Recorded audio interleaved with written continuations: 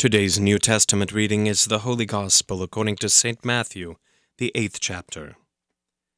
When he came down from the mountain, great crowds followed him. And behold, a leper came to him, and knelt before him, saying, Lord, if you will, you can make me clean. And Jesus stretched out his hand and touched him, saying, I will, be clean. And immediately his leprosy was cleansed. And Jesus said to him, See that you say nothing to anyone, but go show yourself to the priest, and offer the gift that Moses commanded, for a proof to them.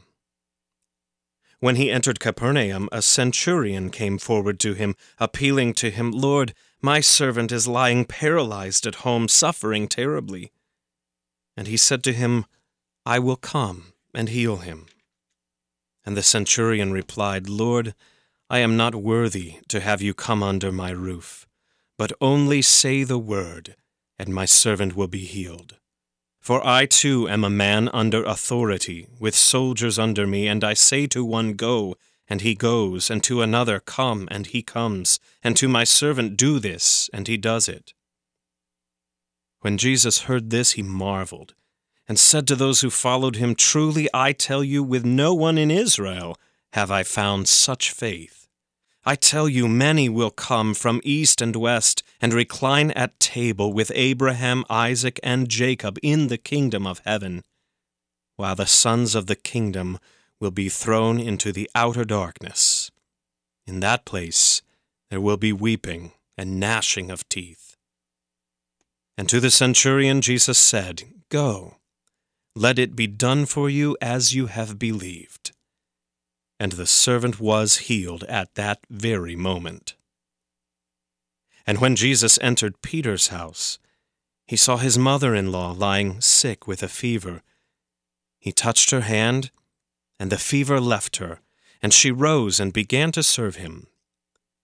That evening they brought to him many who were oppressed by demons, and he cast out the spirits with a word, and healed all who were sick. This was to fulfill what was spoken by the prophet Isaiah. He took our illnesses and bore our diseases. This is the word of the Lord. For today's meditation on God's Word, we welcome Pastor Bert Mueller from St. Peter Lutheran Church in Westgate, Iowa.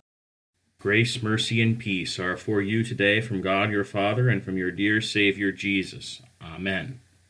Today in our Gospel, Jesus gives us several wonderful pictures of his healing power. But I would like to focus on that first healing that Jesus accomplished in our text today. It's very startling. Jesus healed this leper by simply touching him and by speaking the words, I will, be clean. Where normally the uncleanness of leprosy would make Jesus unclean, Jesus' purity, in this case, makes the leper pure and clean. Note this well. Whatever we may come to Jesus with, it's a small thing for him to take it and relieve us of our burden.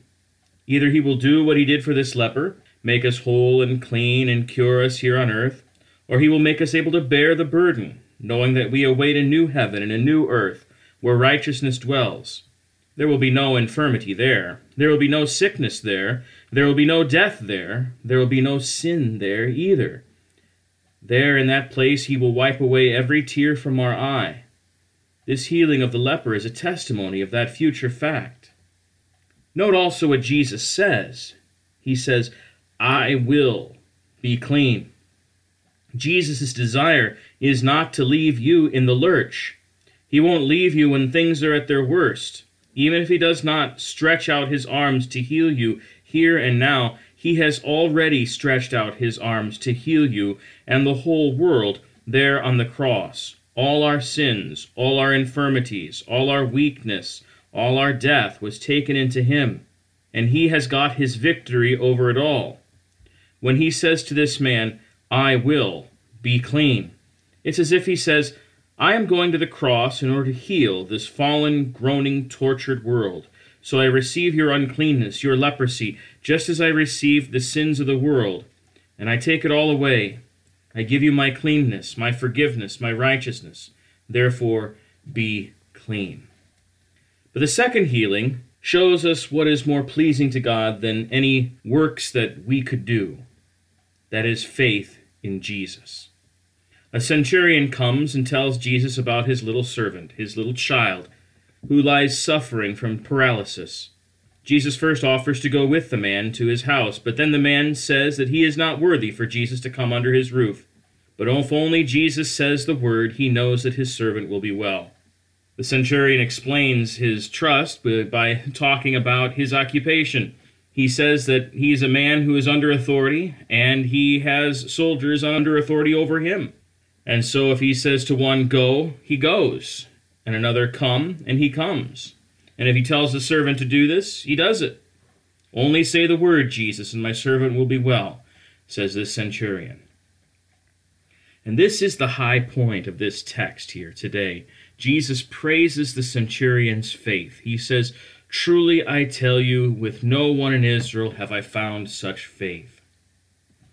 Let's understand what Jesus praises here.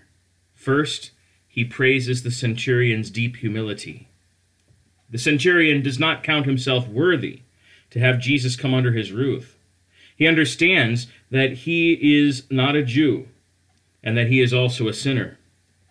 We should also remember these facts. We are not Jews. At least we should recognize that we are not Jews by birth, and therefore we ought not to have a share in the promises if we had only a natural way.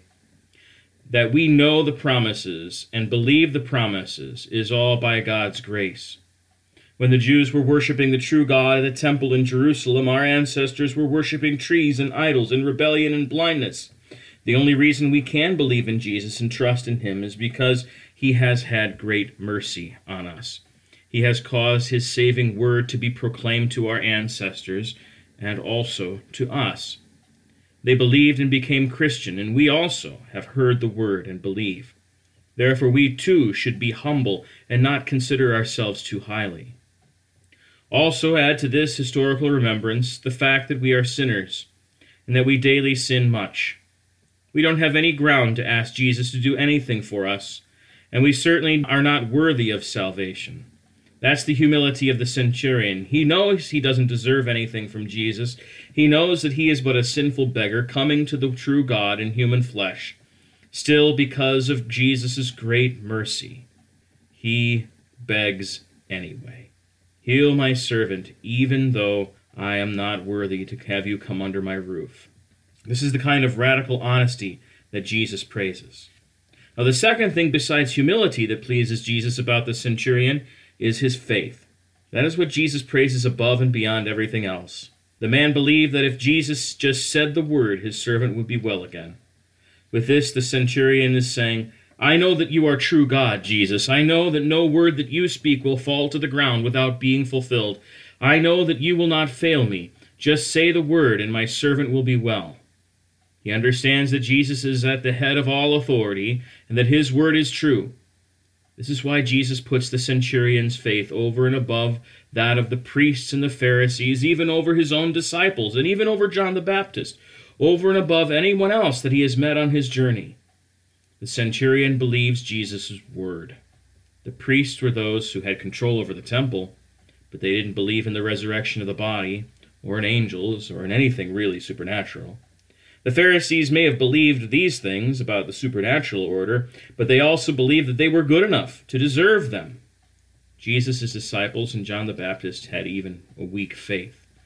But here Jesus shows us the kind of faith that pleases God. It is trust in Christ's word. Without this faith, it is impossible to please God. Faith says that one word from Jesus is worth more than the whole world. Faith says that we would give up everything and anything rather than give up on Jesus' word. Now here we must all confess that our faith is often weak and pale in comparison with the centurion. He humbles himself so completely and trusts Jesus' word so implicitly that it's hard to do better than him. We are so smug and proud in these days because we think we've got all these things figured out. And yet, we stray so often.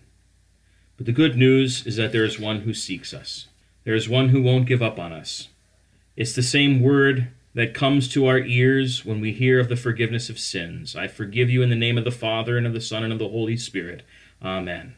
It's the same word that is splashed over all of you in your baptism. I baptize you in the name of the Father, and of the Son, and of the Holy Spirit. Amen. It's the same word that's given to you to eat and to drink at the altar. Take, eat, this is my body, says Jesus, given for you. Drink of it, all of you. This is my blood, shed for you for the forgiveness of sins. There, the Word made flesh doesn't desert us. He won't give up on us. And this Word brings us to faith and trust in Jesus our Savior. Thanks be to God. Amen.